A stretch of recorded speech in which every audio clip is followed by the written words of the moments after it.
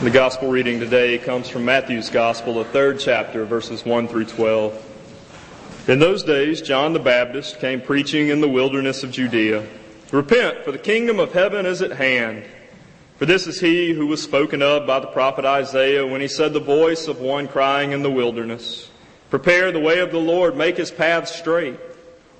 Now John wore a garment of camel's hair and a leather belt around his waist, and his food was locusts and wild honey.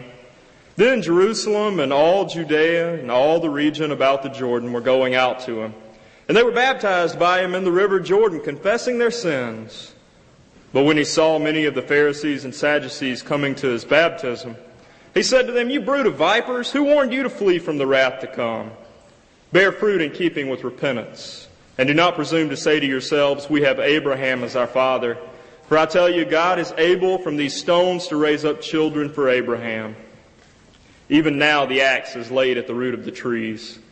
Every tree, therefore, that does not bear good fruit is cut down and thrown into the fire. I baptize you with water for repentance. But he who is coming after me is mightier than I, whose sandals I am not worthy to carry. He will baptize you with the Holy Spirit and fire.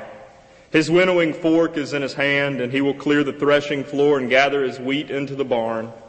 But the chaff he will burn with unquenchable fire." This is the word of the Lord. I'm a 20-year-old Jew. I've grown up inside the city of Jerusalem. I know the story of my people. I know all of our customs. I know all of our rituals. I know the laws. I memorized the majority of the Torah by the time I was 8 years old. I've always done what my mother and my father have told me. May have been a few times I deviated from that, but I tried my best to behave. I keep the Sabbath every week. I do what I've been taught to do. There really is no separation of my daily life and church. The two are woven together to the point that I can't tell where one ends and the other begins. And to tell you the truth, I don't really want to. This is my life, and I like it. I wouldn't trade it for anything in the world. But one day I heard about this guy. He was given a new teaching. It was an exciting teaching, but it was one that was very different. And I wondered to myself, is this the man that Isaiah told us about so many years ago? Is this the one who is to announce the coming of the Messiah? The one who is to lead us back to glory? I've heard that this man wears clothes made out of camel hair. He's got a long hair and a long matted beard. Seems as though he's got a coat of fur on his arms. When he's hungry, he eats locusts and wild honey. Nobody eats those bugs. I can't stand those things. It is rather amusing, though, that the bugs that once took food off of our tables have now become the food on his. He's dirty. He's wild. But he's got a new message, an exciting message. And I just had to go see it. I had to hear him. So I met up with this group of people and decided to follow the long line out of the city and down to the water. Had never seen anything like it. But I imagine this must have looked a lot like it did when God delivered us out of Egypt. People all around me talking about this guy, they kept calling him John. They said that he was calling for everyone to repent and to prepare the way of the Lord. So we got closer and closer to the river. I could see a huge crowd standing down by the water. It looked to me like they were entranced by something. And then I saw him. I saw the man they called John. He was standing out in the water. I could hear him calling for the people to step into the water and to be baptized, for them to repent of their sins and turn toward God. And as I got to the water, I saw a familiar face from the crowd step forward. He knelt down. He untied his sandals. He stood up and took off his outer cloak. And he stepped out into the water as if no one else were there watching.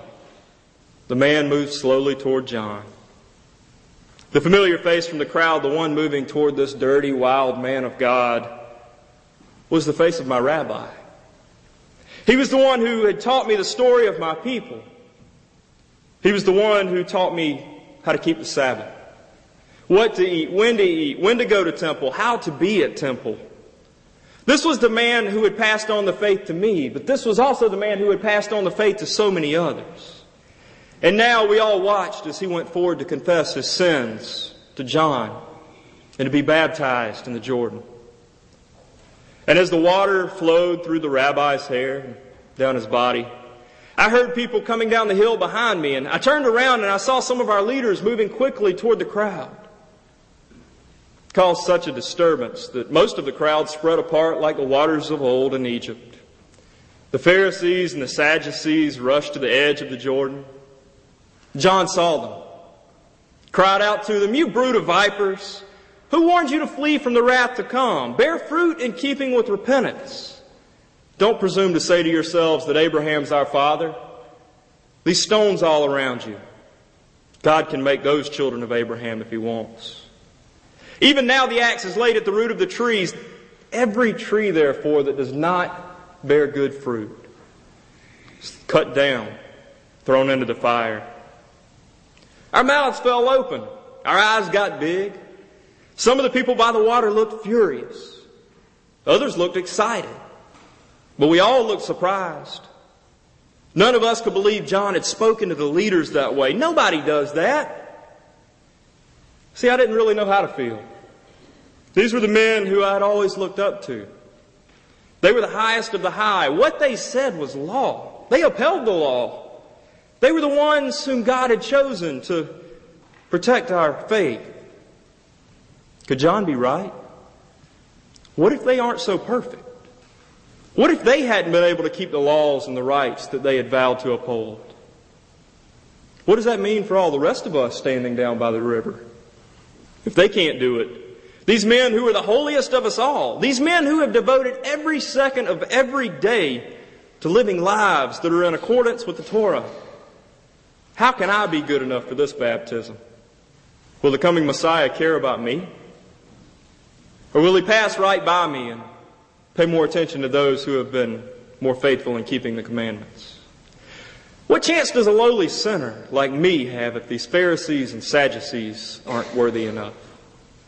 With all of these questions swirling around in my head, I started to shut down. I started to get that sinking feeling in the pit of my stomach. My world came crashing down around me. Everything I knew was shifting. Maybe all of the teachings and the laws weren't the most important thing. Then I turned back to John, and I remembered my rabbi. These Pharisees and Sadducees were in charge of protecting our customs. They knew what to do, and they knew how to do it. But my rabbi, he not only knew what to do, he lived these laws more faithfully than anybody I'd ever seen in my life. I'd never seen or heard of him failing in his faith. Why would he need to be baptized? He's one of the good guys. But like most things that the rabbi had taught me, I didn't understand it until I joined him in the water. Without even understanding why, my feet started moving closer and closer to the edge. The water slowly ebbed and flowed over my feet. It was cool, refreshing, like no other water I'd ever felt. I began to step in deeper and deeper. I felt weightless. I kept moving toward John like nobody else was around me and watching. As I got to John, he cupped his hands together. He reached down into the water, and he put his hands over my head. And when he pulled his hands apart, I felt God's grace flow all over me. My whole life, I'd been wrapped up in the law, keeping this tradition, keeping that ritual. It was my way of connecting to God.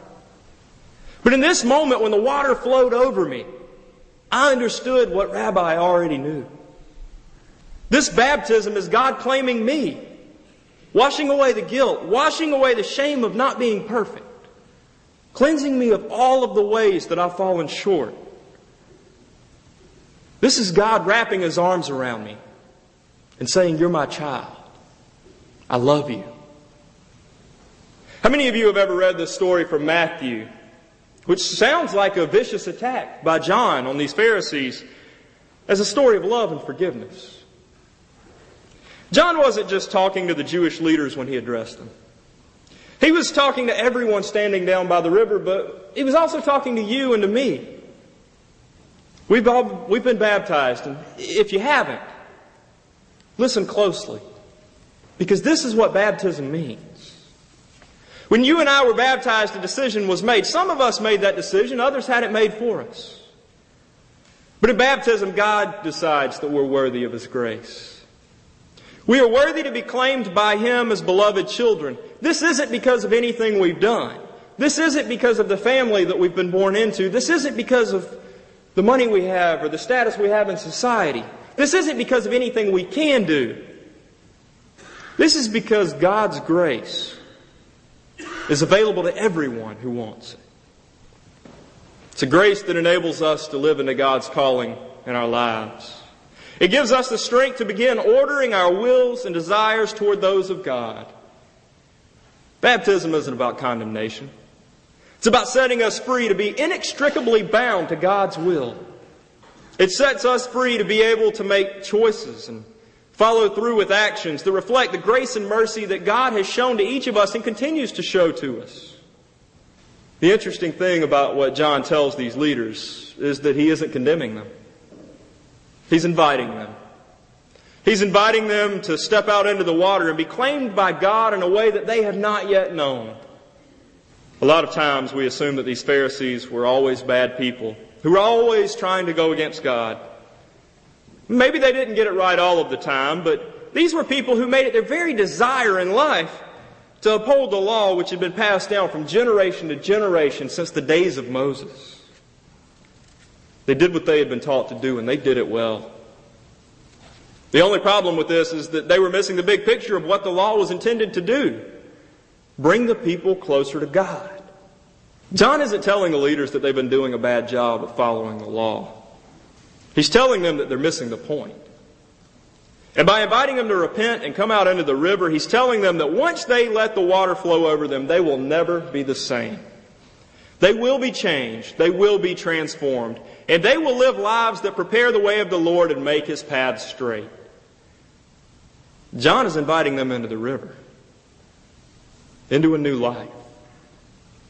John's also inviting you and I into the river, into a new life. He's inviting us to prepare the way of the Lord because Jesus is coming. Maybe you've already been baptized, but you don't really know what that means. Maybe you look around at others who have influenced you greatly in your faith. Those who have taught you Sunday school. Those who have led you in youth. Those who may be close friends or family who have passed on the faith to you. And you see them fail in their faith from time to time. You think to yourself, if they can't get it right, what chance do I have? You have every chance in the world. You're worthy of love. You're worthy of God's grace. You're worthy of being called a child of God because He made you and He loves you. You see, at some point, those keepers of the faith, the ones who have passed on the faith to you, the ones who have taught you how to do things, when to do things, why you do things, they decided to step out into the river and be claimed by God. Even if their faith appeared to be in much better shape than yours, they knew there was a baptism that needed to be embraced. And so they did. Despite how perfect they may look in your eyes, they knew they needed God. We're all in that position. Our rabbi, our teacher, our Savior saw a need to step out into the water. He walked out into that Jordan, step by step, as if nobody else were watching. And He put on His baptism and He wore it while He healed the sick. He wore it while He ate in the homes of sinners. He wore it while He cast out demons and taught in the synagogues. He wore it all the way to the cross. That's what John's telling us to do.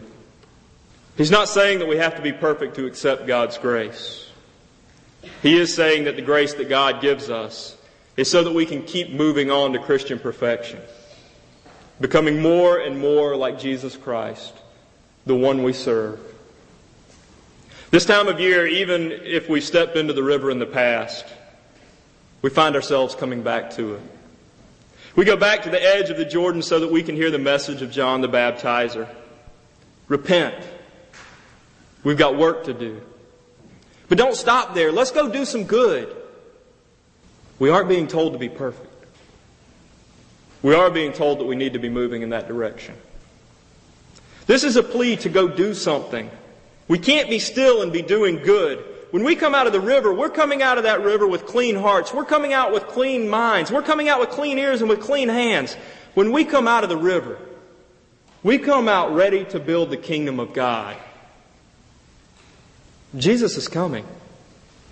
He's coming as King, as Lord of all that's been created. We serve a mighty King. He doesn't require us to serve Him in the manner that other kings do. See, to serve Jesus means we serve the poor. We befriend the lonely. We care for those who are sick. We give a voice to those who've never been able to be heard. We feed the hungry. We're going to prepare the way of the Lord. We've got a lot of evil in this world to clean up. If the King of all creation is coming, we have to keep making His paths straight, because there are a lot out there that are still crooked. What are we doing to right the wrongs of society? What are we doing to ease the pains of others? What are we doing to live into our baptisms? That grace that God gives to us isn't for us to keep. It's a grace that's meant to be shared with others. And just as God gives it to you and to me freely, He expects us to give it away to others just the same. We find ourselves standing by the river once more. It's an old river. It's a familiar river. It's a river that causes us to think about those who have stepped in before us. It's a river that causes us to praise God for those who will step in long after we're gone. But most of all, this is a river that reminds us that God has claimed us as His beloved children. And it fills us with all of the peace and love that we can stand. But it also prompts us to go and to do and to tell our story of what God has done in our lives. When you leave here today, take a look around you. Look around at the edge of the river. See if you notice anyone standing there ready to step into a new and exciting life of faith. If you do, take them by the hand. Lead them to God. Show them the way. Show them God's love. Amen.